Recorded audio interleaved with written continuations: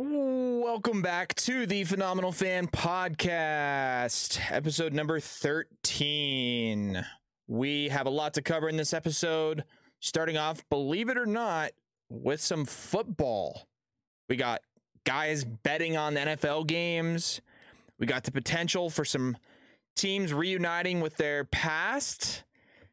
And we got baseball. Unfortunately, still not much there, but the players and the owners have agreed on a few items. Those items are pretty controversial, so we're going to talk about it, and you're not going to want to miss it. Thanks for listening to the Phenomenal Fan Podcast. Let's get right into it. Ladies and gentlemen, boys, girls, old and young, we are back for, you guessed it, another episode of the Phenomenal Fan Podcast with Jared and Ryan. Jared, we got a few things to cover today. Some news in the world. Sure. Yeah, some news in the world of National Football League in March. That's some pretty interesting news. I wonder, we got some, what that's about. Yeah. What's that about, right? We got some interesting news on behalf of the NFL. We've got some less exciting news in the world of Major League Baseball. And that's about it for the most part. We're right in that slot of that sports calendar, especially now with baseball not going on, where we are right before March Madness, but you can taste it. So at least there's that. At least there's something in that aspect to look forward to, because we love March Madness. We love the conference tournaments that are coming up this weekend. And obviously the tournament the following weekend. Probably going to be giving some of our bracket picks, Jared. Maybe not. Who knows? It's maybe later this week, maybe. Yeah, or next week. What's definitely just some bracket picks next week. Yeah, because we put out on Monday. We put out an episode. We record on Mondays, so the bracket will be set this time next week. So we will put out. I have a busy day Monday because of that. Because of all the parlays. Because it's because obviously there's making your bracket, but then for work, part of what I do is inputting all of those games into the different format and data feeds that we need. It's a lot of games. So it's a lot of games, and it's also not set in stone. It's a constantly changing. Correct. It's like a playoff. I mean, how is it? 64 teams, right? Well, technically 68 with the 2 play-in game, the 4 play-in games. So yeah, so it's like you have all of that. It's constantly changing. It's not set in stone. It's not dynamic. So my next couple of weeks I'll have some nice busy mornings of just getting everything input constantly. So that's gonna be can't wait for that. Yeah, but it's still, I mean, we're both in the industry. It's a busy time of year, but it's the same that goes for, I feel like, for a lot of industries where, if you're in sales and you're trying to hit your quota by the end of the year, December could be that month where you're like, oh God, I got to get all these sales in. Or if you're a cop and you're trying to meet your quota for tickets given out for the month, the last two days of the month. I think that guy didn't put a blinker on. I'm gonna pull him over. Yeah, 65. Well, he was going 66. Speaking of police and getting in trouble, what rule violations? Let's talk about rule violations and Mr. Calvin Ridley. Calvin Ridley. Calvin Ridley, that motherfucker. So, if we didn't already talk about it in the podcast and mention it, again, we don't exaggerate on this podcast 1,000 times. 1,216 times. The NFL is fucking rigged. And if you're telling me it's not, you're in on it. That's the bottom line. Yeah. You are a part of the system, because Calvin Ridley is betting on football games. But I wasn't playing. I only bet 1,500. I didn't even watch football. I don't care. It's against the rules, Calvin. You can't do it. And even more so, the only reason you're this giant public figure right now is because the NFL doesn't want people to know that it's fucking rigged. That's the only way to describe it. That's the only way. They're trying to scapegoat Calvin Ridley, but he's not the only motherfucker on it. You know that there's plenty of these, especially check this one out here. I'm a practice squad guy.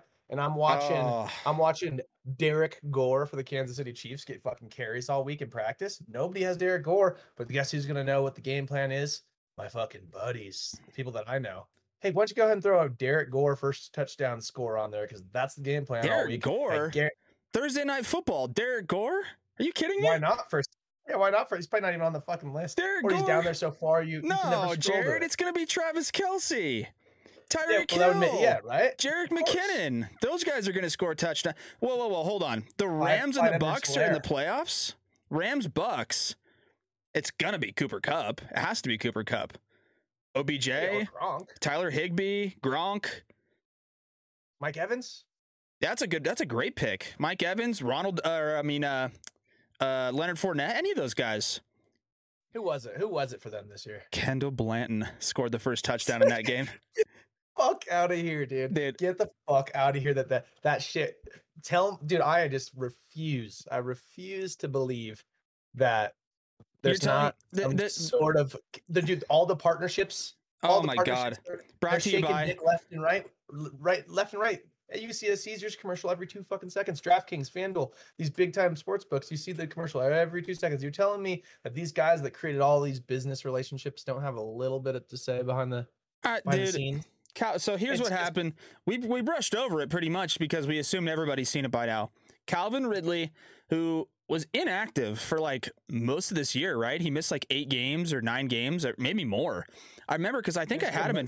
There's like a mental health thing. Yeah, I don't know exactly I think he had a family issue or something like that too. Some sort of off the field distraction, something that had him stepping away from football. And then he didn't end up playing I stepped away like week 4 or something. And he didn't end up playing the rest of the year. And sounds like he was down in Florida. And when sports gambling was legalized in Florida for like a really short time, he was down there and he placed some wagers on the NFL. Sound the alarm, Jared. Sound the alarm, because you can't do that. And I don't care. You can't. You can't do it. No. You certainly can't. Not if you're participating in the fucking league. It's just such a conflict of interest. And you just can't do it. And here's my thing about the betting on the sports, right? You have Pete Rose, notable sports gambler guy, got in trouble for betting. Turns out he bet on his own team. In this case, apparently Calvin Ridley had a couple parlays going. He bet on his own team to win in those parlays, it's great, man. Like, okay, I guess if there's a silver lining, it's that he bet on his own team to win the games. And maybe Pete Rose is a different story because he was back when these guys were doing cocaine in the locker room and nobody said anything. But the bottom line is they tell you not to do it. They probably didn't say it as much to Pete Rose as they say to athletes today. But Calvin Ridley, talk to any professional athlete, any of them. And we've talked to a couple on this show. We've talked to more outside of this show. And I've asked a couple guys about sports gambling. I was working an event not too long ago, Jared, and Rockies legend Vinny Castilla was at the event. And I work for a sports gambling company. He was there, more of a celebrity public appearance type thing. And we asked him something, not even sports gambling related. We were just saying, it was like, who would you bet on to win the World Series this year? And the first words out of his mouth were, well, I'm still an employee with the Rockies. I legally cannot talk about sports gambling. That was it. We're like, okay, we'll stay away from it. So they know you can't bet. Calvin Ridley said, fuck everybody else. Fuck the NFL. I'm not playing. Put on a couple parlays. Why not? $1,500. I'll just throw on a couple bucks. It's nothing. And what the fuck are you what are you doing betting $1,500? Like at least put down like 50 G's, something like respectable. Yeah, and you just think it's like what, like wasn't his contract going to be like $11 million next season or something? Oh yeah, yeah. No, what the fuck are you doing? $1,500, risking your career over $1,500 for him, especially. His whole reputation's fucking crushed. Oh, I mean, like, I don't know how you recover from that. Like how, like with the standard that was held against Pete Rose, not even getting in the Hall of Fame, the all-time hits leader. How does a fucking receiver that's currently in the league in the new environment not get the long arm of the law to slam down on him as the first guy that like, cause it's like, this is kind of the first one since the it really has become legal like across the United States. Correct. Like for a lot of areas, this is the first like case that we've seen of it. So how did they not make it a fucking example out of him? So that's what I'm worried about for Calvin Ridley is like, yeah, you did some dumb shit, but I don't think you're going to get any forgiveness on this because they have to let every athlete know. Oh yeah, that like this we're not fucking around, right? He is going to get he's already been hammered. He's got a full year suspension. It may be extended. He has the chance to appeal, blah, blah, blah. And then he has the wise idea to go on Twitter and just start defending himself, talking about, I'm just going to come back stronger. I only bet 1,500 total. I bet on them to win, blah, blah, blah. I loved his tweet, his quote that he said, I bet 1,500 total. I don't have a gambling problem. So he's addressing that he doesn't have a gambling problem. Actually, Calvin, you do have a gambling problem, and it's called gambling on the NFL while you're in it. That's a gambling problem. So guess what, buddy? You're done. Palm on your hands. Hey guys, really quickly want to interrupt to talk to you guys about SeatGeek. Shout out to SeatGeek for sponsoring. We recently became brand ambassadors for SeatGeek. SeatGeek is a ticket app that takes the confusion out of buying tickets. They put a 0 through 10 score on each ticket to know if you're getting a good deal or a bad deal. Green being good, red being bad. Plus, our listeners right now get $20 off their first purchase with our code PHENOMFAM. All one word, all caps. PHENOM PHAN. Phenom Fan with PH for both. Click the link in our description to download the app. Remember code Phenom Fan to get $20 off your first order. Download the app now. You can't miss out on this deal. Go do it. Right on your hands. It's a huge problem. You're an idiot. I just don't what are you thinking? I don't understand. And it's so easy to track. It's so easy to see. We are in 2022. If anybody placed, if a second cousin of an NFL player, I mean, it's just so easy to track this stuff. I don't understand why he just straight up put a bet down. He put down multiple bets. Like what? There was, oh my God. There was, I saw a tweet the other day that cracked me up. I almost want to go find it. I'll probably look into it after this and maybe like get it to you. But it was like, it was like a basket. It was like some guy in the NBA, or it might have been the NFL, that just had a fucking terrible stat line. And said, or like he might have just like absolutely missed a layup or something. It was something like that. There's something that shouldn't have happened in sports. Sure. And then some guy just quoted the tweet, of like it happening. Said, check his grandpa's FanDuel. Seriously, like, no, seriously. That's fine. That shit cracked me up though. But yeah, no, seriously, it's like who's involved in this shit? Like,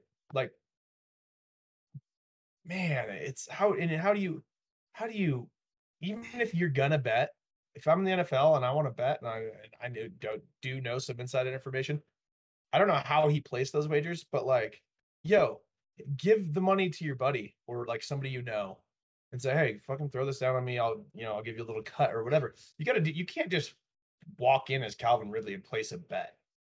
And I don't know exactly like how it happened. Like how did it happen? He registered online, and then it was reported by every sportsbook has a regulatory part of their company, and then they have to verify your identity. Like you have to submit, I think in most cases, either a picture of your driver's license or your social security or the last 4 of your social security. So he punches in. Yeah, I'm sure he probably gave him fucking. They probably like, please describe your state of income or how you gain income, and he's like, I'm an NFL player. Like, I mean, literally, he might as well, because he had to give enough personal information for them to flag his account and say, is this the same Calvin Ridley that is on the Atlanta Falcons currently? Same guy? Yeah, we're gonna need to report this because this is not within the rules of the NFL. So you can't do that. You can't do that, Ryan. No, you can't. You can't do that.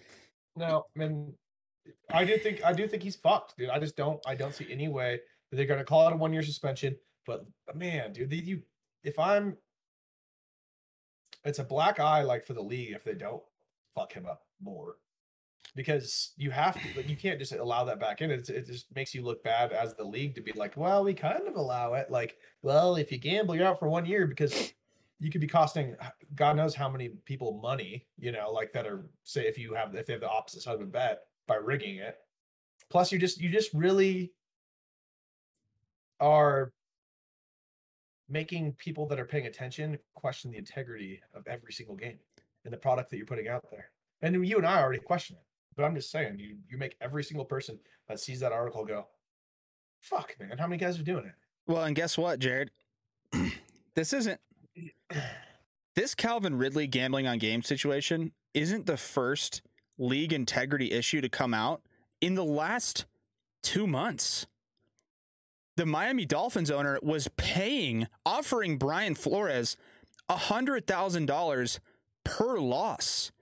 He was offering the head coach of his team money to lose games. Is that going to stop people from watching the NFL? Of course not. People are going to watch the NFL. They're always going to watch the NFL forever because the NFL is probably the best product available in the world, in my opinion. It's the most entertaining. It's the most exciting. Every game holds probably the more weight than any other league because it's 17 games. But the league integrity of the NFL is not looking good right now, and it won't look good for a while. Dude, it's like we're just talking about how we hate the officials, and the officials played such a role in the Super Bowl and in every game, really. You have the whole Tim Donahue thing that nobody really talks about with the NBA. I just think this shit's so much more relevant. I think it's happening. It's happening at a level, at a level that we don't maybe quite understand. And yes, we're conspiracy guys when we talk about, of course it's rigged. It's probably not, but you're more inclined to believe that it is when owners are paying their coaches $100,000 a game to lose, and Calvin Ridley's gambling on sports. And to be honest with you, rigged, but maybe altered. Yeah, slightly changed. Maybe the outcome maybe altered. Outcome the spreads. I think the spreads and the over-unders make more sense, right? Absolutely. If we're, because you don't have to really necessarily, you don't necessarily have to choose the outcome of the game in terms of win or loss to rig a game, but to call a pass interference call that was wishy-washy across the middle, do an extended drive to give somebody a field goal opportunity to bust the spread, that's a fucking thing. Easy to do. Super easy to do. Dude, easy but every play, defensive holding or illegal, there's offense. There's offensive holding every play. Every play there's offensive holding. They can pick and choose which play they want to kill a drive on. 3rd and 10, down the sideline, toe drag, sideline catch, first down, flag on the play. Holding, offense, number 75, drives over. It's 3rd and 20. It's over. Yeah, you're fucked. Yep, and and they do that shit with the NBA is the worst. I always said that. Free throws. Free throws are God. It's hiding in plain sight to the average fan. You can just hide. What's that called? Dude, I've seen straight up just blocks. There was one, Kristaps Porzingis yesterday, absolutely just hacked somebody going to the rim and didn't get a call. And then there was a game I watched on Sunday. Did you see Jason Tatum had that phenomenal game against the Nets? 54 points. So Porzingis hacks this guy's fucking wrist off. It fell off, and I don't exaggerate. I never will. It fell off and flew into the stands. That's how hard he hit his hand. He lost his hand. Lost his hand, and then there's no call. And Jason Tatum is following a guy on there's a steal or something. Following the guy to the rim, and the guy goes up to dunk it, and Tatum kind of brushes his back with his hand. Didn't push him or anything. Just kind of touched him real quick. This whistle. Yeah, it's a foul. Instant whistle. What do you mean, Jared? It's an obvious foul. I'm dude, what? Can we have some sort of I get it. It would really fuck up the games to review every call. But why can't there just be why can't there be a New York? I don't know. Yeah. They're all on it together. Why can't New York just be that's not a fucking foul? Yeah. They have the challenges, I guess, in the NBA, and I guess in the NFL. There's one. Yeah, it's stupid. I don't know. So it's horseshit. So anyway, Calvin Ridley games gambled. Are rigged. Calvin Ridley's a cheater. The whole NFL is rigged. Everyone's gambling on it. Everyone's making more money off of it. Probably not Probably not everyone, obviously, but some people. there's players, 100% players, and the guys. I couldn't even imagine being a guy that like was like, "Fuck, man, I got signed off the practice squad. And I gotta see this gameplay. I might never make more than $1 million in this league. I'm fucking gonna cash out while I have some insider information." I'm not going to place the bet, but my uncle's best friend is going to place the bet. He'll take $100,000 down to BetMGM down on the strip. Yeah. He'll put it down on Derek Gore over rushing yards. Are you kidding me? What's his rushing yards set at? 22.5. That's funny. He got 13 carries. He got every single handoff and ran every single snap with the first team this week in practice. So, but nobody knows him though, because he's got to score in the NFL. Yeah. So nobody knows him. But I'm on the Dolphins scout defense, and I saw Duke Johnson get signed off waivers, and he got thrown in on every first team rep this week. Derek created that special play. We created that special play where he's the guy. Yeah, Duke Johnson 2+ TDs at plus 1,400. Easy money. I'll put $5,000 on that. Easy. $5,000. Yeah, here's the one thing that I do have to say though, is like, I think anytime that you place a bet over like X amount of money, the books have to actually they review it. So it's not like it. So there is, but like I wonder, like, if you were to go into a casino and put a bet down, I wonder like at what limit the fucking pit boss guy has to come. Or, I don't know whoever the pit boss of the sports book is has to come out, with a fucking blip, blip. Yeah, a little. And then he nods his head. Yeah. Blip, blip, blip, blip. Yeah, he's good. And then you take the $10,000. Yeah, he's good. Yeah, but like I wonder at what level, because that is the one thing I will say on the people believe that you can just go in and make fucking $1 bajillion, and if you were the best, if you had the almanac from fucking Back to the Future. Yeah, Back to the Future, that you could hammer it. Fuck that, they would kick you off the books so fast. Yeah, if you were on DraftKings and you just hit $5,000-$10,000 bets in a row, you'd probably go to log in and you just see fucking 2 of these on the screen. Yeah, no. We want the losers. Well, that's how it goes in casinos, right? Jareds and the Ryans. Yeah, exactly. They want the Jareds and the Ryans to lose money, but that's how it is in the casino too, right? The guys go in and they play blackjack and they just start taking money from the casino. Dana White, dude, Dana White's been kicked out of like 10 different casinos on the Vegas Strip because he goes in with $100,000 to the high roller blackjack table and walks out of there with 1.3 million. And they're like, you are never coming back here again. Fuck that. I always picture that scene from Casino when Robert De Niro takes him in the back and smashes his fucking knuckles. He's like, we don't fuck around like that around here. You tell your friends. Yeah. No, I mean, who knows what happens in the NFL, but hey, that's the dark side. But yeah, on the good side, on the good side, another topic we want to get into on the NFL. As Broncos fans, biasly, but more so, it revolves around the NFL because the Rams just won the Super Bowl and arguably may not have been in that situation had they not acquired Von Miller from the Denver Broncos. Even when Von Miller got traded to the Rams, he was very open about how much he loved Denver, how much he loved the fan base for the Broncos. Broncos country, 5280, this and that. And he sent out a tweet today that said, I kind of want that old thing back, ... 5280. 5280. So, Jared, I don't know where I would stand with that. Even as an outsider, somebody just watching the NFL, I'm sure it, of course, is in most cases, it depends on the money. But if Von Miller comes back on a team-friendly contract, 2-year deal, 3-year deal for $10 million a year, I would do it. If I was the Well, it's Vaughn, he's just kind of he's just a Denver, it's kind of like, I mean, he's a Ring of Fame guy. A Denver legend. Yeah, he's just a Ring of Fame, just a Denver legend guy. It's like, I think everyone wants him back. It's probably good. It's good for the product. And he's still a fucking good player. He just hadn't, it's tough. It's tough when the team's that shitty and the defense has been on the field. It's like people don't understand that shit. They're like, oh, well, Von Miller's not doing this and Von Miller's not doing that. When he was with us, it's like, it's getting double teamed. Correct. It's getting double teamed by 2 linemen every play. He's getting chipped. And then on top of that, he's on the field. He's on the field for 40 minutes a game. At least. because our offense goes three and out. Because Three and out. Teddy Bridgewater's just floating ducks all around the field. So let me just toss this out there, and this is all we can touch on with Von Miller. But I don't know when free agency or whatever officially starts for the NFL. Let's say free agency starts. Breaking news: Von Miller signs a 2-year contract with the Denver Broncos for $10 million a year.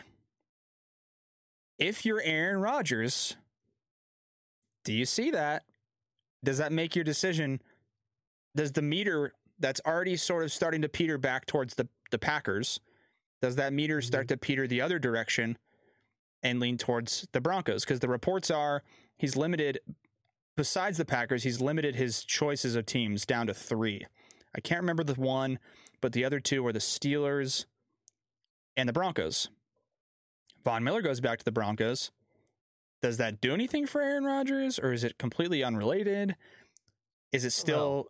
Because Aaron Rodgers is such a loose cannon. We have no idea what this guy's going to do. This guy may come out next week and say, I'm retired after winning an MVP.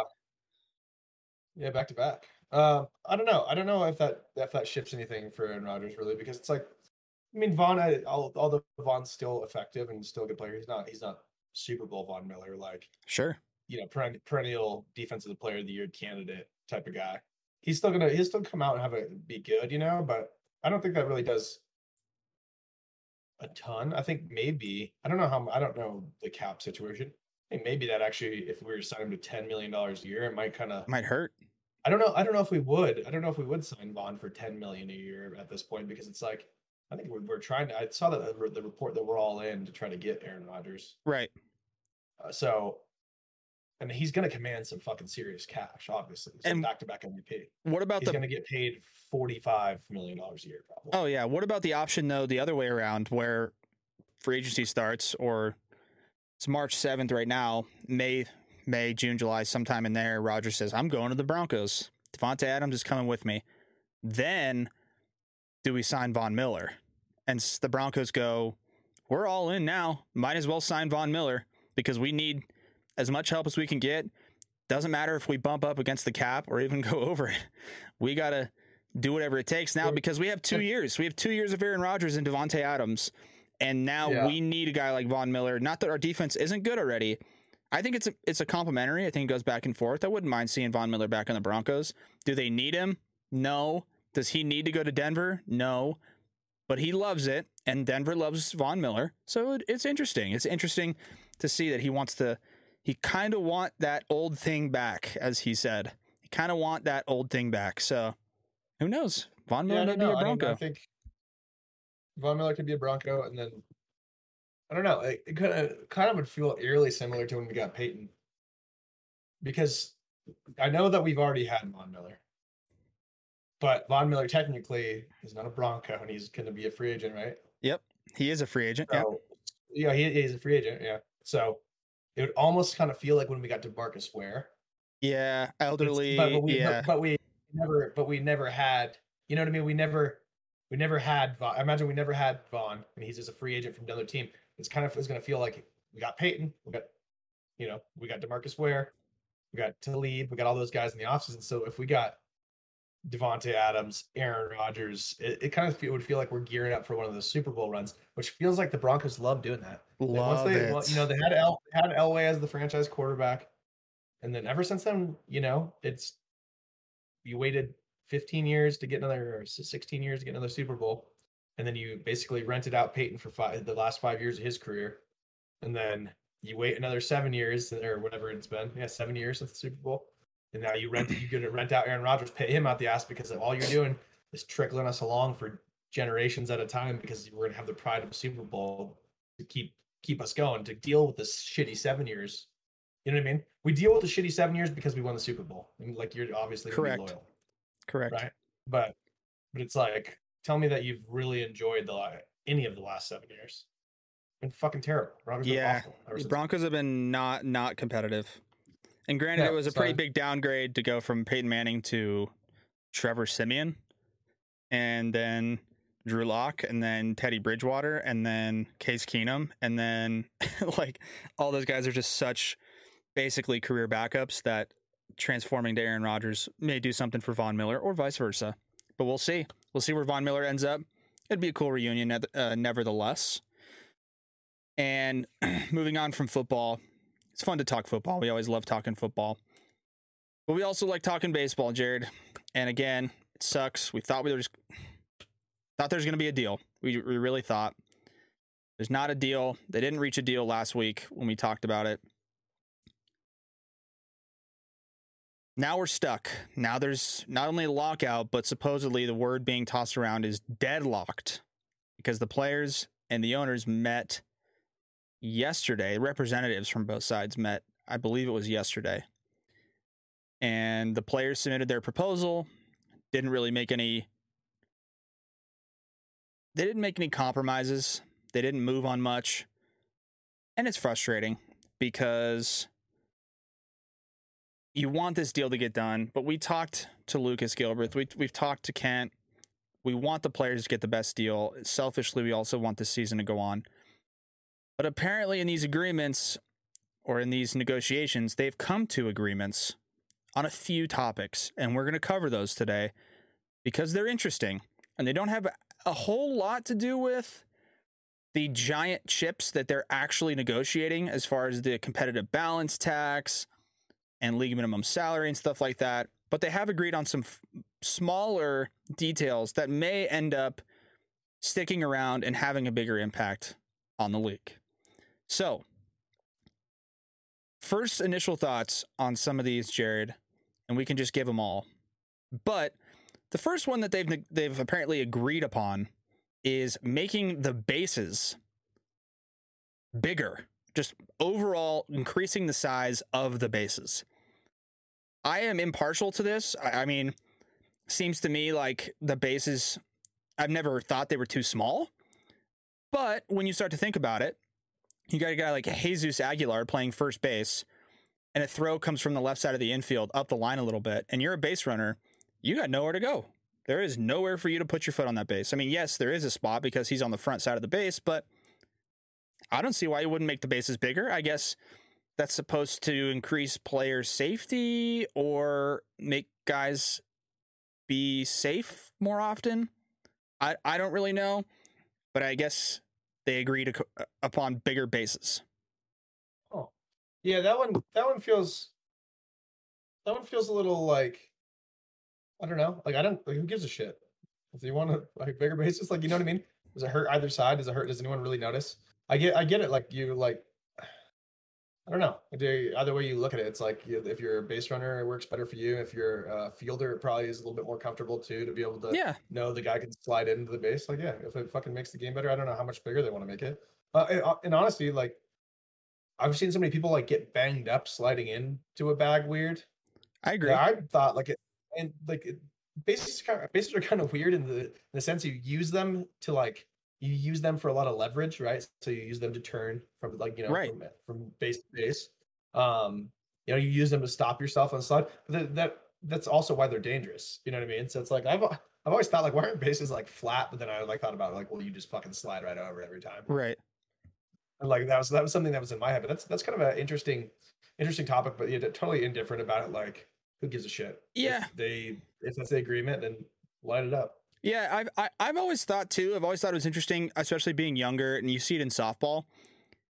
I think it's because softball's field is smaller and also tighter, but they have those bases, at least down the first base line, where it's the white base in fair territory and the orange base in foul territory, and it's all connected. It's the same base, but they want it so that the base runner running down the first baseline, because that's the only baseline where the base runner goes through the bag.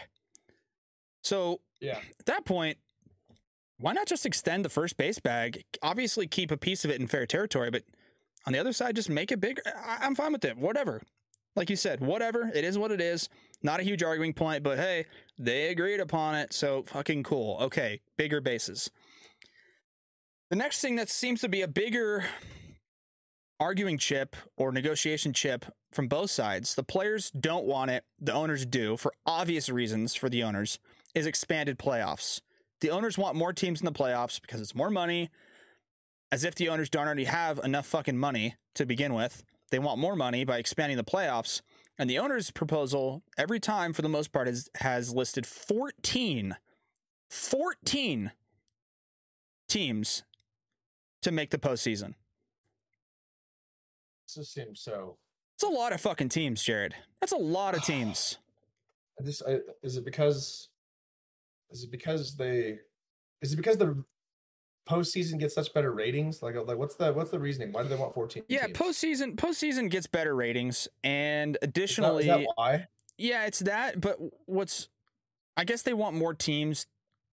I don't know, to be competitive. They don't want teams that were 80 win teams but on the uprise to feel like they were left out. Because in all honesty, I will say, the 2020 shortened season that did not count for anybody and doesn't mean anything and was Mickey Mouse, the playoffs were exciting. The first round of that playoffs, the wild card round with a 3-game series against these two teams that were matched up, I thought that was really exciting. I thought that was a fun concept, and it actually ended up producing some pretty exciting series. I remember specifically the Miami Marlins, who were not expected to be anywhere near the postseason. Granted, it was a 60-game season, and that's why they were in there. They played the Chicago Cubs, and they beat them. They beat them in Chicago. Now, there's no fans, right? So, again, it's a much different story. But the Marlins beat them. So, I'm okay with expanding the playoffs. The current status, as most people know, each league has 3 division winners and 2 wildcard teams. So that's 10 because it's 5 from each league. I would be okay with 12 and maybe having the 3-game series in the first round and the 1s and 2s seeds having a bye or something of that nature in the first round. But 14, and looking back on it, I think we touched on it in the previous podcast, or at least something that I read. If they had expanded it last season to 14 teams, that would have put in the National League, it would have put like the Phillies and like the Brewers or something weird. No, the Brewers were already in the playoffs. It was like the Phillies and some other team. And those two teams that would have made the playoffs in the National League, the Phillies were 82-80 last year. And with the expanded playoffs, they would have made the postseason at 82-80. I don't really like that because that's rewarding a team for being basically 500. And that's how the NBA is, and that's something that I don't love about the NBA, because obviously the NBA puts 16 teams in their postseason, and it's fun to watch the playoffs, but end of the day, 3-game series, you put a juggernaut team up against an 8 or 9 seed or a Phillies team that was 82-80, they're going to get smoked. So I get it for the ratings, I get it for the owners. The players are okay with 12, and I'd be okay with 12. 14 is a lot. Expand the playoffs, sure, but just 12 is just the most. And that's one of the most beautiful things about the MLB is that it is hard to win a World Series. You have to win your division or get in as a wild card team. You got to grind. You got to grind to get there. So expanded playoffs, again, something I think most people are in consensus with. 14, probably too much. 12, kind of too much, but okay with it. And where it's currently at now, I think it should leave it. But 12 is okay. 14 is too much. It is what it is. It sounds like the owners are saying we'll do 50% of the league, basically. Yeah, it's 14 teams in the postseason out of the 30 in the league. I mean, that's a lot of fucking teams. The owners are using it as a negotiation piece, saying, "Oh, well, we'll move the competitive balance tax up for the players if we add more teams." So maybe they'll negotiate, maybe they won't. I don't know. The next piece for the lockout, something they agreed upon, supposedly, is a pitch clock. Now, Jared and I both pitched. Granted, nowhere near the level that these guys are at. Pitch clock is an interesting one because, again, I don't know how it's going to be enforced. I don't know what they're going to say. Are they going to, okay, as soon as the ball hits the glove, you have 30 seconds to deliver the pitch again? Or you have 15 seconds to get back on the rubber? Because then it starts to get finicky with, like, well, what if the guy's injured, or what if he just takes more time? So many different guys have such a different routine. Granted, I don't love guys like Pedro Baez or guys that throw a pitch, get the ball back, take their glove off, rub it up, do a lap around the mound, kick their cleats off with dirt, grab the rosin bag between each, be like, holy shit, throw the ball, right? We all agree, throw the ball. But how they enforce that pitch clock is going to be interesting because I feel like it's going to rush a lot of guys, especially guys like they're struggling. They throw a 4-pitch walk. Oh, fuck, I got to get back on the mound and throw another pitch. 4-pitch walk again. I gotta throw. It's another attempt, in my opinion, to speed up the game where I don't feel like it's much of an issue. I don't feel like the pitch clock has ever really been a thing, besides a very small handful of guys, like I mentioned, that take forever. But then what if they violate the pitch clock? What is it, a ball? What is it, a balk? Yeah. Like, how do you... And then you're just going to, like, anytime, then you piss the manager off and the players off, and then they fucking argue with you, and the manager comes out, and all the time that you thought you saved on the pitch clock is now wasted on an argument because you enforced it weirdly, or it's like nobody likes the way it's enforced.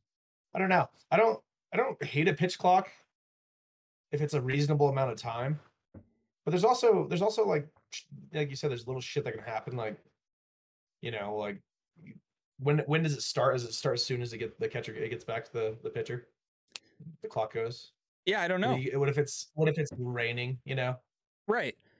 What if it's starting to rain and the guy's gotta kick his cleats off? And then what if what if it turns into a back and forth? Like, okay, well, the pitcher's back on the mound, but the batter's taking forever in the box, or the batter fouls one off his shin, and then the umpire has to make a judgment on whether he's actually hurt or if he needs to get back in the box. It just seems like more shit that the umpires already have to deal with. The umpires have to keep track of the mound visits. They have to do the replays. And we all know how fucking incompetent these MLB umpires are and how they fuck up the calls anyways. Now they have to keep track of a pitch clock and be looking over the pitcher's shoulder to make sure he's in a set position with less than 5 seconds. Like, too much, I think, in some cases. I'm okay with it. They already have clocks in between innings and stuff. It is what it is. Sounds like the players are cool with it, so there must be an agreement on how it's going to be enforced, and they're okay with it. It is what it is. Pitch clock is, again, kind of an impartial thing. I don't love it, but it's not the end of the world if it gets enforced, as long as it just doesn't impact the game in a huge way. And all of a sudden you're talking, oh, pitch clock, and the announcers are like, oh, he's got to throw the pitch, like a play clock in the NFL. You're like, oh God, he's go, get rid of it, and then he balks, or he I would hate to see it like come down to like you get into the 8th or 9th inning, to like really 8th or 9th inning, and it really fucking decides a game or something. Yeah, because then it's like, are you fucking up like and it's a walk, and the walk's the winning run in for the World Series. Like, yeah, imagine that. Yeah, seriously. Imagine that. Or do you have a guy who comes set, like Max Scherzer is a good example. He's a guy who likes to do long holds on the mound. So what if he gets the sign from the set position, comes set, sits there and fucking holds it? Hold. And then what, do they call a balk, or do they, I don't know. It's a weird one. Again, we don't know how it's going to be enforced, but it is what it is. They agreed on it. The next one they agreed on, Jared, the one that we can brush over super quick, universal DH. I think everybody agrees we should have had this a long fucking time ago, because it's cool to watch pitchers hit, and yeah, some guys can hit the ball, but it's such a waste of fucking time in the National League to watch a pitcher come up and lay a fucking bunt down, or miss a bunt, or strike out on 3 pitches. It's just like, just give me a new fucking, and it's going to bring 15 jobs to 15 teams that previously didn't have a DH. The Padres, as an example, like, they might sign Nelson Cruz now, because who cares? He's 40 years old. Guy can still hit. I think it's probably going to be a liability in the outfield, but who gives a shit? He's going to hit. He's a hitter only. He's a DH. Yeah, I like that too. I mean, fuck I hate watching pitchers hit. I mean, it's fun with DeGrom's hitting, but like every once in a while, like something like that, where a pitcher hits a home run, it's like, whoa, how cool. Well, you know what? Guess what's going to happen is, like, you're going to get a guy that's going to hit fucking 35 jacks, or a guy like Miguel Sano, who's going to he's going to be 375 pounds within the next 5 years. Yeah. He's not going to be able to move, and all he's going to be able to do is just hit home runs out of the stadium. Like, you keep those guys around, you give X amount of guys more jobs, like you said. Love that. Don't want to watch pitchers hit. Don't want to watch bunts. Yep. I mean, it's fine. I actually don't mind watching bunts if it's a good small ball, but like, let somebody that's a good bunter get it down. Yep. And some of the pitchers obviously get it down, but it's like, well, nobody really wants to watch that. In the modern game, people want to watch jacks, and everyone hit. Nobody wants, like, there's nothing worse than watching a game and you go, you have your starter, and it's like, well, I have to decide if I want Max Scherzer to throw the 6th inning, he's at 85 pitches, or if he should hit and just ruin this inning because we have the bases cocked right now. Yep, I agree. So, and that's old school. There's some old school about it that you kind of enjoy the strategy behind it, but I think just in terms for the modern game and the way that the world's kind of going towards the instant gratification of entertainment, love the DHs. Yeah, love the DH. I don't mind that strategy in the National League, right? Where like it gets in the postseason or it gets whatever, and you're like, oh, I got a pinch hit for this guy or double switches. I don't mind that because it's still cool sometimes, but not really. Just keep the DH in there. Let's just hit jacks. So cool with that. And then these last two are probably the most, in my opinion, the most contentious. And this first of the last two being that it sounds like the players and the owners are okay with adding a sponsorship patch on the jersey of the major league teams. It's going to be weird to see at first, but I think a great example to reflect off of is the NBA. And it's not that big of a deal. It's not that big of a deal in a weird way. Right? It's like I don't love it, but it's like, will I get over it? Does it make them more money? Does it bring exposure to brands that want exposure that are willing to pay that much? Yeah. But 100%, like, there is something to be said about a uniform that doesn't have fucking sponsors on it. I agree. Being able to enjoy the game and not being sold something while you're watching a pitcher. I agree. But the fans, well, and the players to an extent, everybody in baseball is in some way or another a little bit of a purist, right? You don't want to turn on Yankees Red Sox and watch Aaron Judge now batting and he's got a crypto.com patch on his New York Yankees jersey, right? Because it does feel a little bit weird. Like you mentioned, there's something to be said about a nice clean pinstripe New York Yankees jersey on with no last name on the back, just number 99. Like, that's cool to see.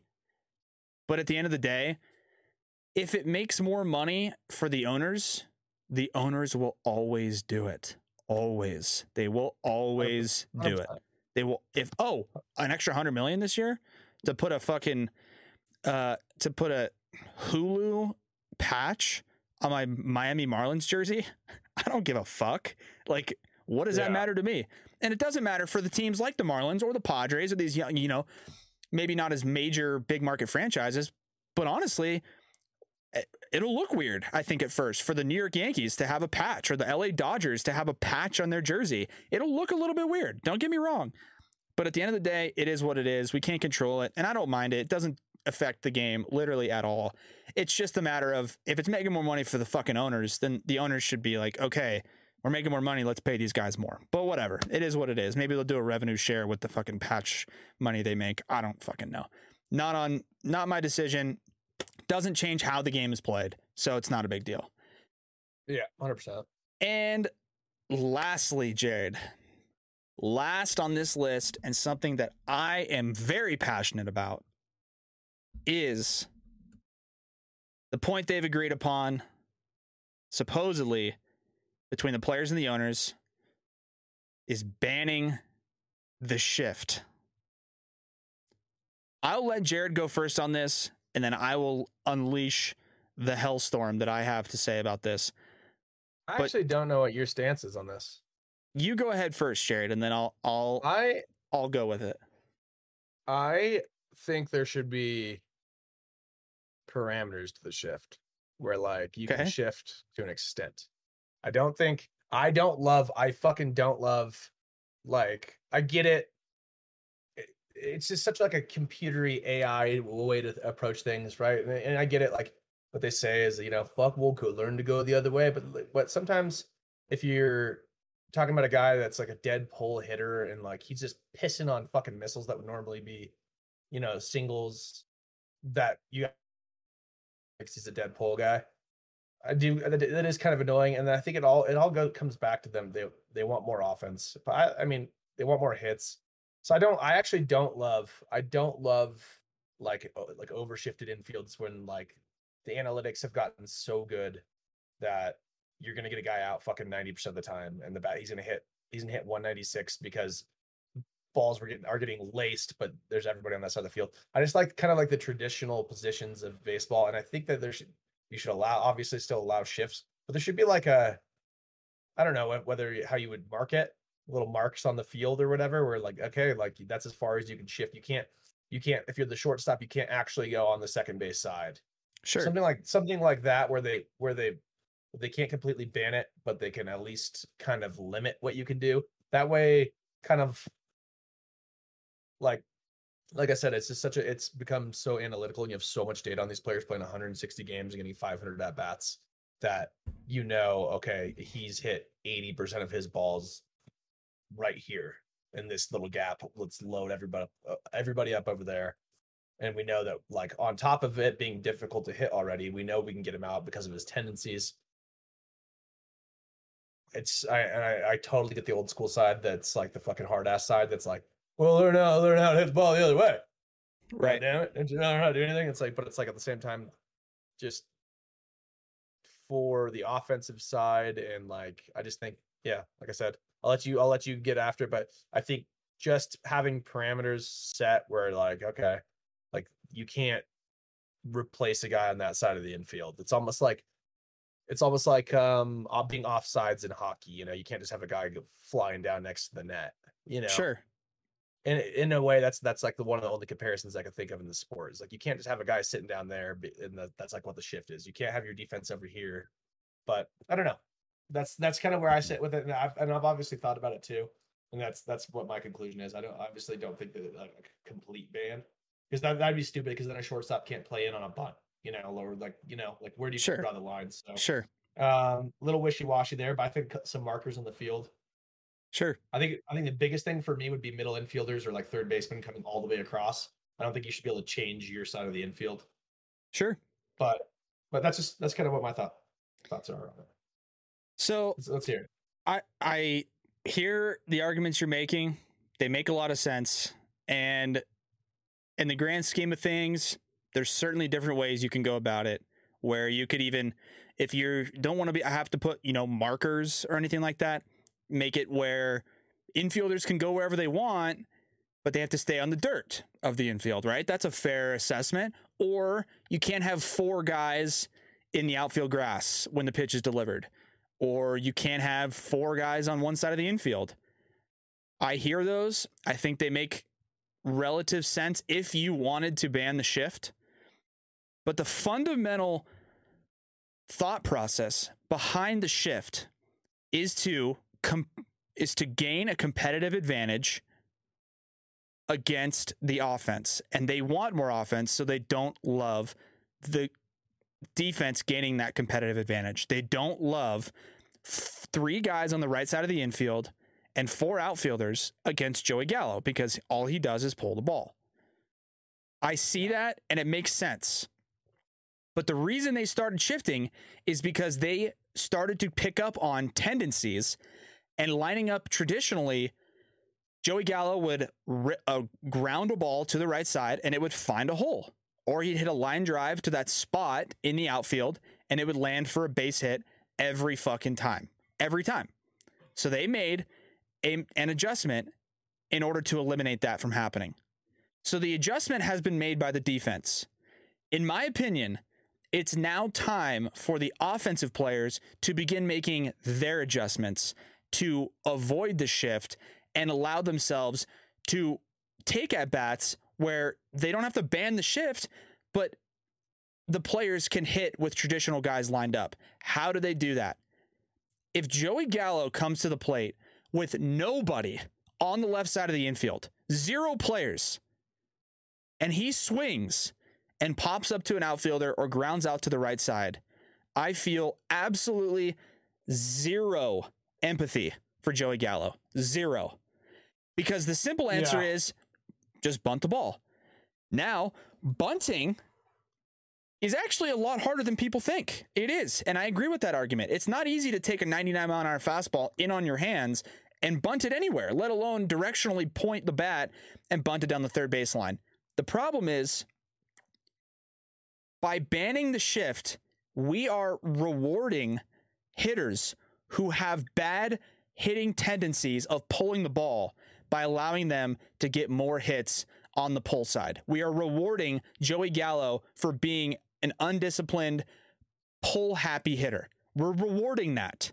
And I do not think that should be rewarded. And let me ask you a question, Jared, as a counter argument for banning the shift, which I do not think they should ban or even limit at any point. Was Tony Gwynn ever shifted in his career? Yes or no? I probably assume not, because he hit the ball all over the damn field. There's your answer. There's your answer right there. And I'm not saying it's easy to hit the ball the other way. I'm not. And listen, if the team defensively lines up all on the right side of the field, guess where the pitcher's going to throw the ball? Soft away or hard in, because that forces Joey Gallo to pull the ball, right? A hard fastball in. What the fuck's he going to do with that? Is he going to just shoot it the other way through the hole? Of course not. It's 99 miles an hour under his hands. But there's a video that I just saw on Twitter not too long, like earlier today, of this past season. Joey Gallo on the New York Yankees with a runner on third, 1 out in the 9th inning, and the Yankees are down by 3 runs. So they're losing 4-1. There's a runner on third base, and Joey Gallo comes up, and they have 3 infielders on the right side and 4 outfielders. And what does Joey Gallo do against Andrew Kittredge on the Rays? He gets a 96-mile-an-hour fastball inside corner. As the pitcher lifts his leg, turns, squares his body up, holds the bat out, and just bunts a really hard ball straight out where the third baseman would have played. Of course, if the defense is lined up traditionally, he's out. But he bunts the ball, drives in the run from third base, gets to first safely on a base hit, and drives the run in, and now makes it a 2-run game. And if the next guy comes up, Gio Urshela or whoever it is in the Yankees, and he hits a home run, the game is tied because Joey Gallo is on first base. So if you want to ban the shift as a hitter, here's how you ban the shift. Hit the ball the other way more consistently. Not every time, but more consistently. And if you're really worried about the shift, and you show up in a Friday series and you're Joey Gallo against the Tampa Bay Rays and they're shifting you like crazy, bunt the ball on your first at-bat down the third baseline. Base hit. Okay, the Rays can live with that. That's 1 hit. Come up your next time, they're shifted again. Guess what you do, Joey Gallo? You bunt the ball down the third baseline. If you get 3 bunt base hits in 1 game, guess what they're going to be doing on their 4th at-bat? They're going to be lined up traditionally.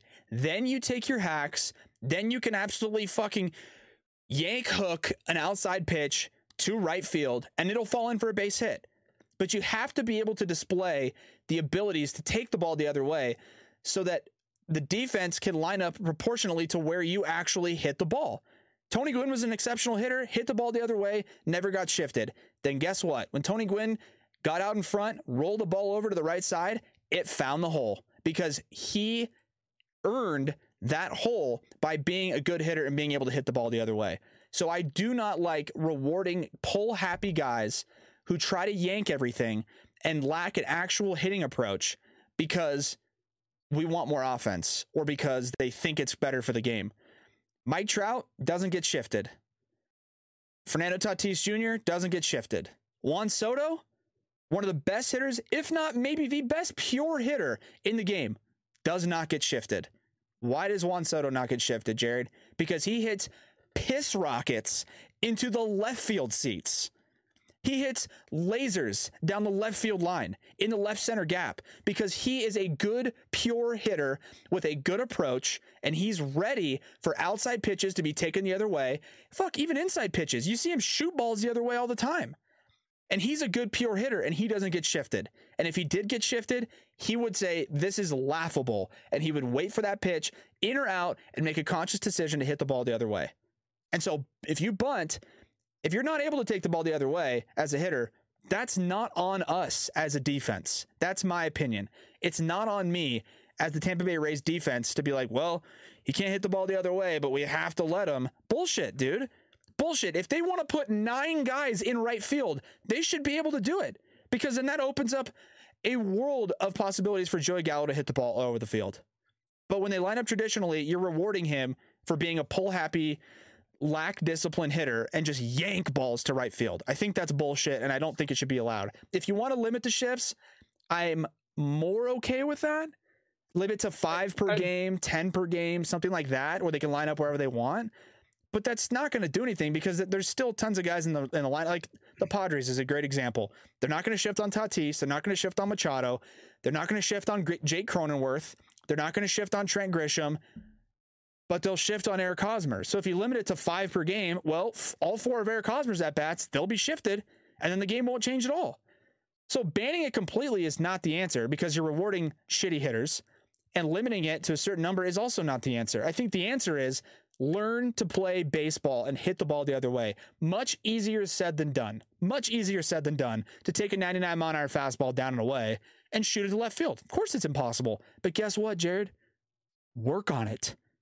Work on it. If you're a hitter, line up the tee outside, set up the jugs machine. These guys have limitless resources at their fingertips. Get in the cage, or if you're taking live at-bats and you're Joey Gallo facing Garrett Cole. Garrett Cole's trying to get his first bullpen of the spring in, and he's only working on fastballs. Okay, Garrett Cole, when you throw your 10 straight outside fastballs, I'm going to step in the box. They're going to be 97 miles an hour, and I'm going to learn to take the ball the other way and not snap hook, yank a ball, and try to hit it into the fucking bleachers. Because if they want more offense, they should be keeping the shift and promoting guys to hit the ball all over the field instead of just hoping for a home run and instead having it be Joey Gallo, 3 true outcome guy. Home run, walk, strikeout. Or a line drive to the right side, ground ball to the right side. You want more offense, promote guys like Juan Soto and Ronald Acuna, and don't promote guys like Joey Gallo and Eric Hosmer. That's my take on it.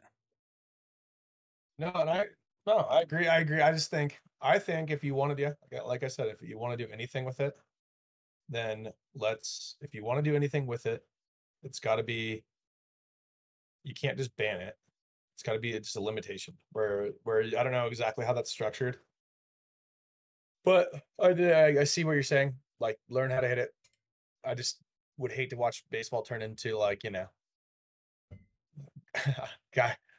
You really can. You could teach the defense that they need to be honest with you as a hitter, but it's tough to do when these guys have gone their whole careers without crazy amounts of analytics.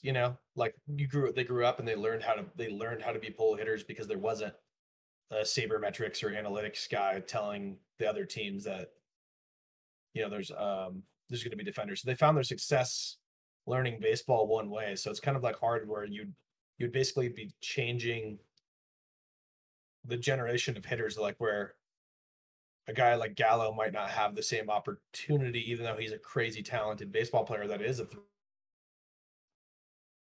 you'd be changing the opportunities for him because a scout might look at him and be like, well, all he can do is pull the ball. Which I don't know. Maybe it would be good for the sport. I just think limitations. I understand where you're coming from, but I think limitations just on how far they can come over, or like, I don't know about number of times. I don't like number of times. I just think like there should be like no shift zone. I absolutely fucking hate watching a base hit up the middle getting stolen. That's annoying. And I agree with that. I agree with that 100%. There's missiles. I watched DJ LeMahieu hit missiles up the middle, and you're like, oh, you watch it on contact, flying back over the pitcher's head. It's a beautiful swing. That's good hitting, and that shit gets robbed all the time. I agree. So like that's what I'm saying. Maybe just no shift zones. I guess I don't know. I don't know how you really police that, and the only way that you could possibly do it is kind of like guess and check. Yeah. And see and kind of just see. Hey, what? And what's stopping what did this do for the game? If you don't want to get up the middle, I actually totally understand that argument, and that makes a lot of sense because, like we said, what do they teach you as a hitter growing up your entire life? Hit the ball hard, back up the middle. Hit the ball hard, back up the middle. Hit the ball hard, back up the middle. And then you do it, and you don't get rewarded. I understand that completely. But what's going to stop the shortstop? Okay, if the shortstop can't be on the right side of the infield, he can't be on the right side of second base, to line up just on the left side, and then right when the ball's crossing the plate, he just starts sprinting to the right side of the base. You know what I mean? And getting almost a jump on where he thinks the ball's going to go anyways. So it's hard to police. I think it's hard overall as a topic to debate. I am not a fan of banning the shift by any means, even a little bit, even limiting it. But I also understand where the other side's coming from, and I think that's important to note. I'm not losing my fucking mind over here saying anybody who disagrees with me is wrong, because I can understand that they want to promote offense and they want to promote balls in play, action, runs, and that type of stuff. But I think the longer solution to that is teaching and promoting guys that are better pure hitters than instead of rewarding guys that are yank happy and just pull the ball all over the place. I think that's the solution, is to fucking teach and make adjustments and not to just simply ban it. And I think pitchers are probably going to start to catch on to that a little bit more than they think. They might be cool with it now, but you're not going to love when you're Max Scherzer pitching against the Yankees and Joey Gallo's 3 for 3 with 3 yanked outside changeups rolled through the hole for a base hit, when normally those would be outs with the shift. So that's kind of where I stand on that. Again, nothing we can do about it, but that's what they've agreed upon. So we'll see if they enforce it. We'll see if they even come to a fucking agreement and the bigger things, because that's much more important than these smaller things. But I think the banning the shift might impact the game bigger than we think. So it's an interesting talking point. I'm obviously let's see what they do. We'll see what they do with it. Yeah, we'll see what they do. I would be interested to see. I mean, I definitely, you have to be able to see it from both sides. I agree. 100%. I agree. Yeah. So if we're able to watch it, like, if they do something this year, I'll be interested to see how they police it, or so it'll be definitely some interesting times with baseball, because there's huge changes coming. Huge changes. Huge.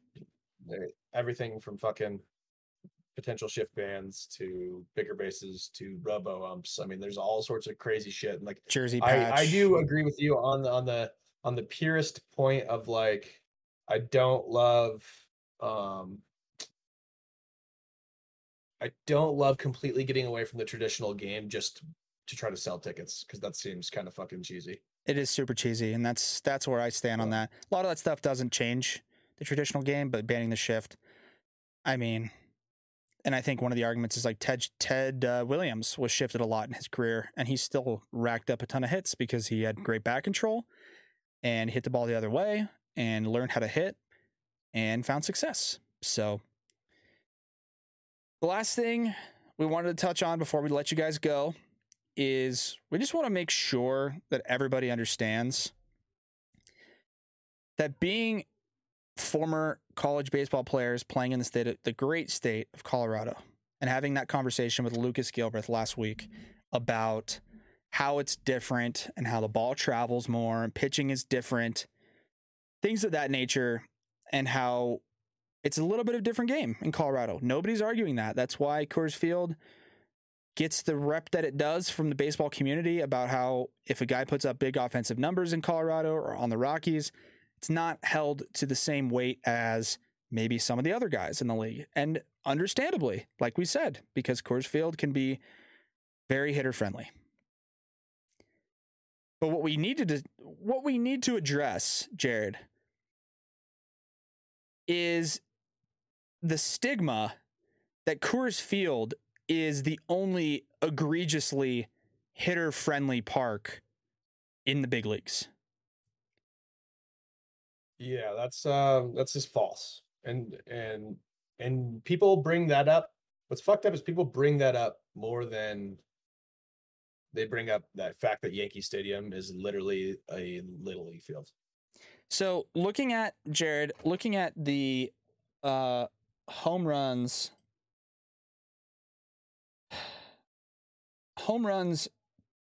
per stadium, I guess, last season. Who would you guess is the number one team? Which ballpark gave up the most home runs last year in the major leagues? I feel like it would have to be Yankee Stadium. So like every game I watched there. So Yankee Stadium is actually number 12 on the list of most home runs last season. Yes. I could see it being, is it Camden Yards? Baltimore? Yeah. Baltimore is number 2 on the list of home runs. Oh, that's the shoebox too. So 2 of the top 6 parks as far as home runs allowed. And I know also this plays into the offensive output for the teams, right? Because number 4 on this list for home runs hit in ballparks last year was the Chicago White Sox, guaranteed rate field. And then that starts to make a little bit more sense because you look through their fucking lineup. Tim Anderson, Yasmani Grandal, Jose Abreu, Eloy Jimenez, Luis Robert, like, holy shit, they just mash, right? They mash home runs nonstop. So that part makes sense to an extent. But Coors Field was 5th on this list, 5th in home runs. It went Cincinnati, number 1. Since he's tiny too. Baltimore, 2. Dodger Stadium, number 3. Dodger Stadium is a shoebox. It's tiny. Nobody talks about it. Nobody wants to talk about it because it's in Southern California. The ball doesn't travel. Blah, blah, blah. I don't give a fuck. Dodger Stadium is tiny.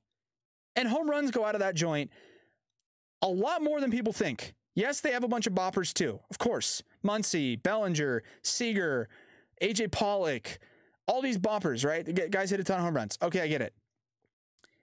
The Blue Jays are number 6. So in the top 6, 2 of the top 6, Jared, are in the American League East. 2 of the top 6 are in the American League East. Orioles at 2, Rogers Center for the Blue Jays at 6.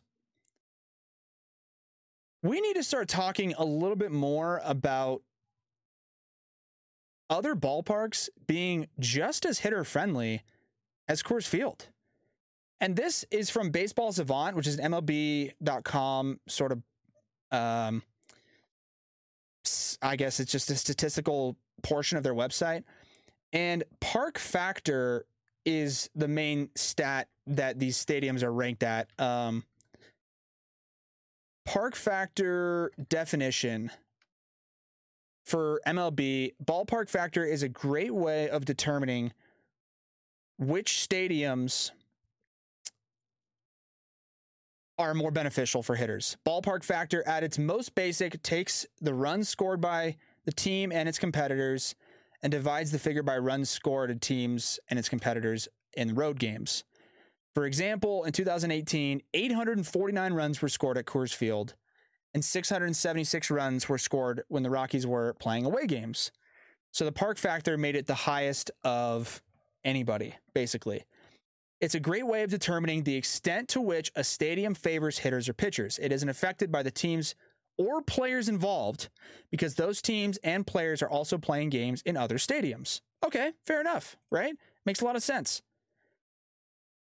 Park factor rankings, Coors Field is number 1. Fenway Park is number 2 in terms of favoring hitters. So now you have Baltimore having the 2nd most home runs, Toronto having the 6th most home runs, the Red Sox ballpark being number 2 in park factor. The American League East is a hitter-friendly division. There's no other way to put it. The American League East favors hitters. I don't know what else to say. And that needs to be talked about, I think, a lot more than it does. That's my opinion.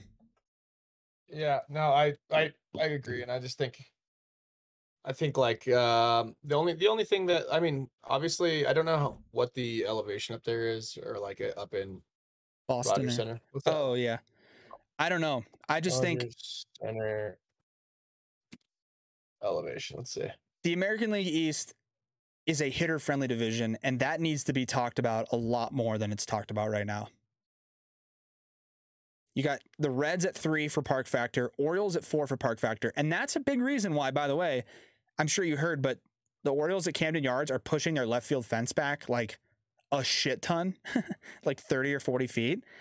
So they're trying to compensate for that, but then that might just allow for more doubles. I don't know. I don't know, but I don't know. I definitely know that, like, yeah, I feel like every time I watch a game, I mean, pesky pole is 11 feet down the line. Like, you know what I mean? Wrigley Field is Yankees' entire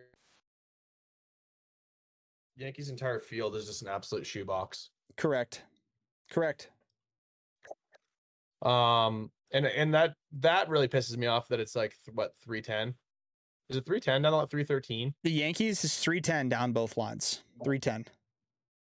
Yeah, that's like just to think about all those big lefties they have. I mean, it doesn't matter. All the big righties too. The whole team is huge. You know what I mean? They got this monstrous team of grown ass men, and it's like, how many of these balls are fly balls that get caught at other fields?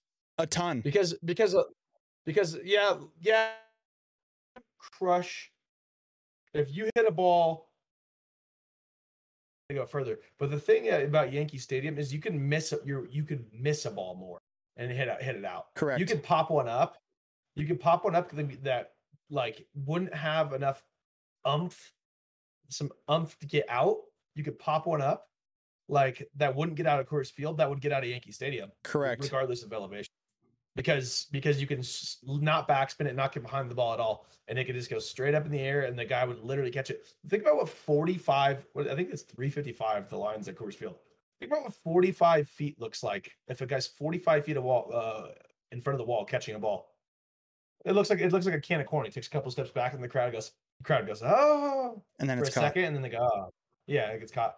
Just think about how, and it doesn't even look that close. So think about just being able to hit one of those fly balls and the fucking announcers just back. It's like, come on. Yeah. Like, I don't know. The Yankees pissed me off the most probably for it because people just love talking about, like, I think it was a couple years ago. It was like them and the Twins were like in a race to hit the most home runs ever in a season. Yep. I think it was a couple years ago, and it was like nobody was talking about the fact that you have grown ass professional athletes hitting a ball fucking 50 feet further than a little league field. Aaron Like, Judge. what are the little league World Series fences? 210. 210. 210. Yeah. Yeah. You know what I mean? Why are they 100 feet? So you have fucking Aaron Judge. Aaron Judge has to hit a ball basically where the first base coach is standing further than a fucking 64-pound fucking little leaguer that's never even seen a weight to hit a home run. How does that fucking make sense? It doesn't. And the best example I have for the Yankees here, Jared, is a guy like DJ LeMahieu. You mentioned DJ LeMahieu earlier for the hitting. He played 7 years on the Rockies, and his career high for home runs was the last season he was with the Rockies. He hit 15 home runs for the Rockies in 2018. 15. It's a pretty big number for DJ LeMahieu, right? I mean, it's not bad. 15 home runs for a guy who slaps the ball over the yard, good back control, sprays the ball to right field. By the way, to quickly hammer this point home, does DJ LeMahieu ever get shifted, Jared? No, he doesn't, because he hits the ball the other way.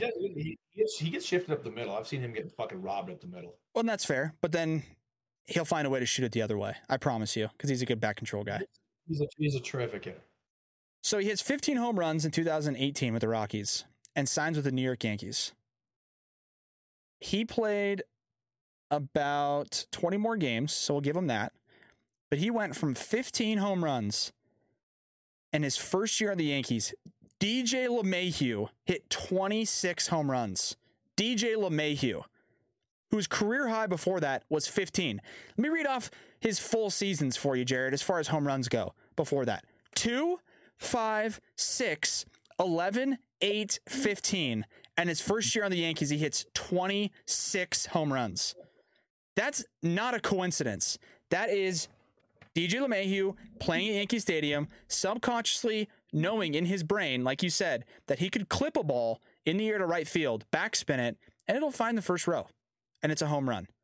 So the bottom line is, man, I'm not defending Coors Field because I am right there with everybody else where I think it's definitely hitter friendly. And if you can be a good pitcher at Coors Field, you will dominate everywhere else by a lot. But these other ballparks need to be tossed into this conversation of these parks favor hitters.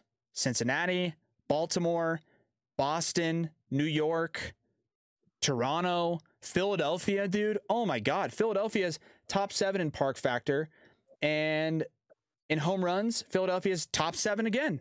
They had the 7th most home runs last year, and they're top 7 in park factor. Why does no one talk about the Phillies?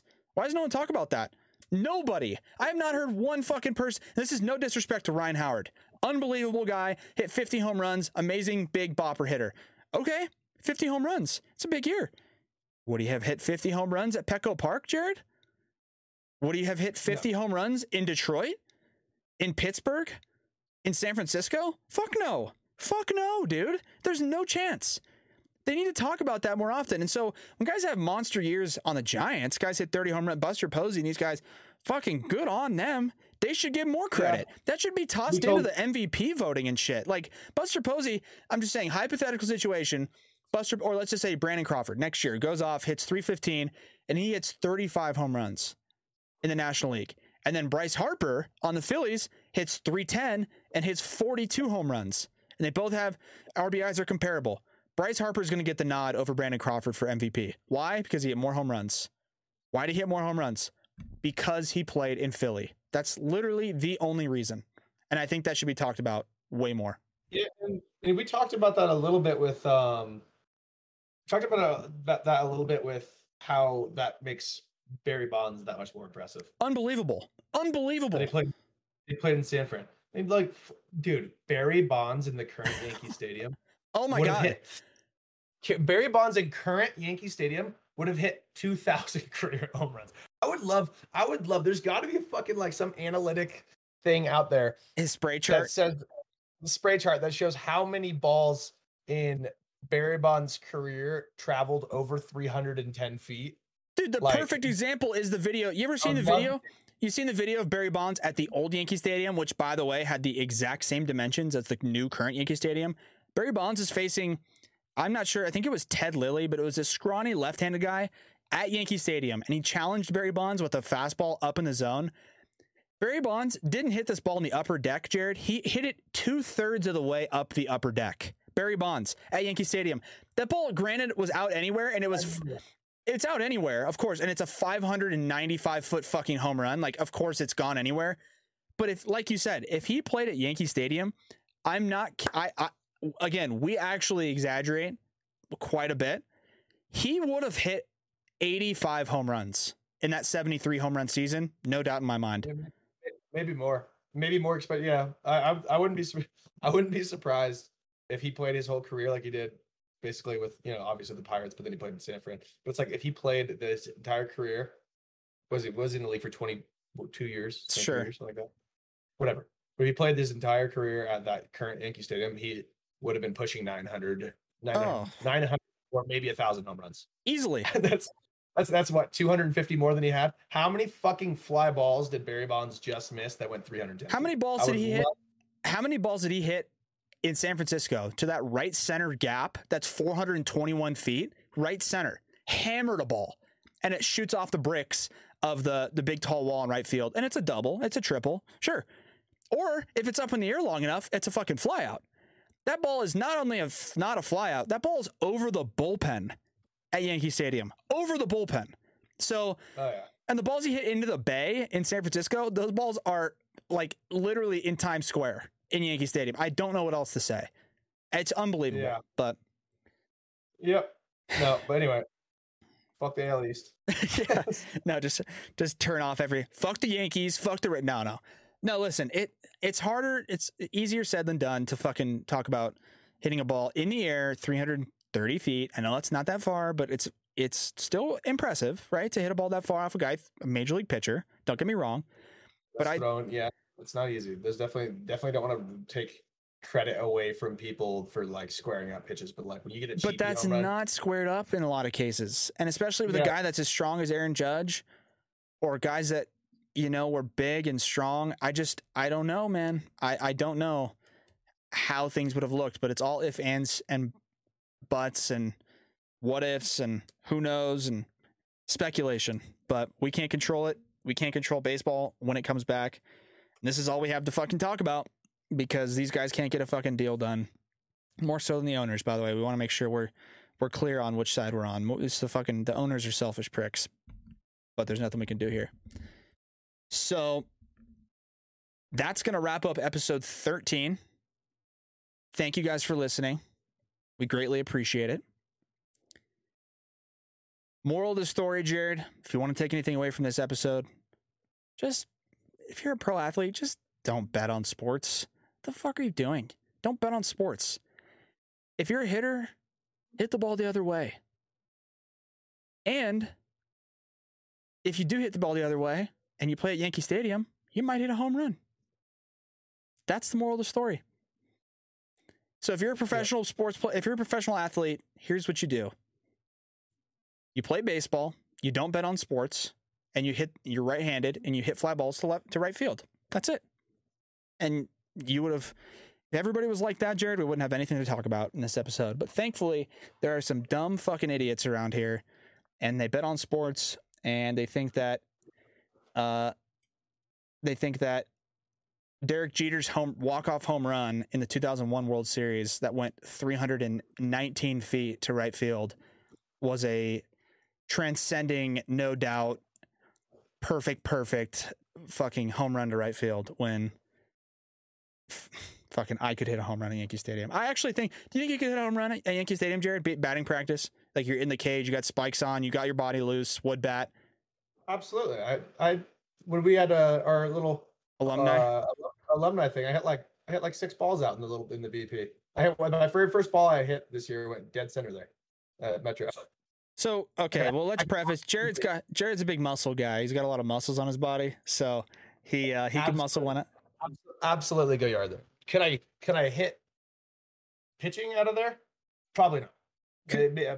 Maybe like a sophomore in high school throwing like fucking 74, leaves one flat. Jared Rowley at the plate against Nestor Cortez on the Yankees, and you get 100 at bats. Get one out? Probably not. Nestor Cortez? Well, maybe he throws. Maybe I catch I catch a fastball. I'm just guessing a little bit on a fastball. Because all you got to do, Jared, is hit it up in the air to right field. To be quite honest with you, a 2-0 fastball outside corner, drop the barrel on it, let the 89 mile an hour fastball work, take it the other way. Yeah. I don't know though. I'm not gonna try to fucking claim I'm hitting any bombs off any big league pitchers. But you see guys. I mean, fucking a. What's it? Who am I thinking of? Bartolo Colon hit a bomb in the big league. So at Petco Park, by the way, that's a fucking jack. So and Bartolo Colon's a freak athlete. Yeah, but I'm just saying. Maybe I guess right, and I get the bat around on a fastball and square it up. Then potentially, but I'm not gonna claim that I'm hitting bombs off anyone. Yeah, I mean, so you probably realistically fucking strike out 74 times and fist fuck the other ones to shortstop. Yeah, that's fair. I mean, that's where your confidence level's at. My confidence level's different. I probably, in 100 at bats, I'd probably finish with 25, 30 home runs off Nestor Cortez at Yankees. Just no, but I mean, dude, and again, if you said Garrett Cole, if you said these other guys, like 100 at bats against Garrett Cole, I am going 0 for 100 with 100 strikeouts on 300 pitches, just so everybody's clear. Like, in all seriousness, it's all relative. Even if you knew it was just fastballs coming. Oh, I throw stuff. Oh man, but you can't even see it. Did somebody? Okay, so that's we'll say that for a different day. But that's one thing that fucking people do not understand when watching baseball, because you see it on the TV and you see the pitch from behind and you're not up close. I was watching a video of Chris Archer throwing some live BP or some live at bats, and somebody actually got a good video that actually does fucking some type of justice to what a fastball actually looks like coming in. And it's just a blur. You can't see it. And I think on TV, it looks way easier than if you were to like walk up and just even watch a guy warming up. But watch warm me up. Didn't we touch on it in the last episode? We talked about that video of Yu Darvish throwing at that high school in San Diego. Oh, and that slider. No, not the one from behind. It was an upright video he posted like last week. If you guys haven't seen this fucking video, if you haven't seen this video of Yu Darvish staying ready for the season, there's a video of him throwing a bullpen on a high school field, and he reaches back clearly for a little bit extra on this fastball. We do not exaggerate on the show. We never have. We never will. This fastball undoubtedly would have been clocked at 113 miles an hour. No doubt in my mind. It was a fucking bullet, Jared. He reached back, and it's a little extra because some guys grunt when they pitch. Most guys don't. Maybe they let out a little like air. They like whatever. Dude, he fucking reached back for this one and fucking ripped one. And when these guys spin the ball hard, you can just hear how fast it's going. It sounded like a 50 caliber bullet out of like into the glove. Bullet, dude. And that's where everybody listening we could never touch big league pitching. If anybody actually knew who we were and knew our sense of humor, we could never fucking touch big league pitching. So anyways, that's where we stand. Thank you guys for listening to episode 13. If you made it this far, don't forget to use Code PhenomFan on SeatGeek to get $20 off your first order. PhenomFan, SeatGeek, $20 off. Pretty good deal, Jared. I don't know about you. I'd want $20 off. I mean, sounds. I mean, you might as well. You save the $20. You put it down in a parlay. It's pretty simple math. Yeah, catch. Go to the game, and it's the $20 you save. Bet on the game you're going to. Parlay, 10 picks minimum. 10 picks, lottery ticket, hit it, and actually split the $20. Put 10 on the same game parlay. Put 10 in the 50-50 raffle. Win both, and then you're rich. Because you would. Yeah, it's statistically it makes a lot of sense. You would probably win the raffle and the parlay. So, thanks for listening, guys. Yeah, we appreciate the support. Check us out on our social media. We hope this deal gets done sooner rather than later. But if it doesn't, we got more topics we can talk about in the meantime. Hopefully, we get an opening day sometime in April or May. Fuck, it's not looking good, but either way, we appreciate you guys tuning in. We'll catch you guys on episode 14, and be on the lookout for some new content, possibly new pods. Jared wants to get into some giving away these lottery ticket same game parlays. You guys better stay locked in because it's coming. It's coming. Thanks for tuning in, guys. We'll catch you on the next one.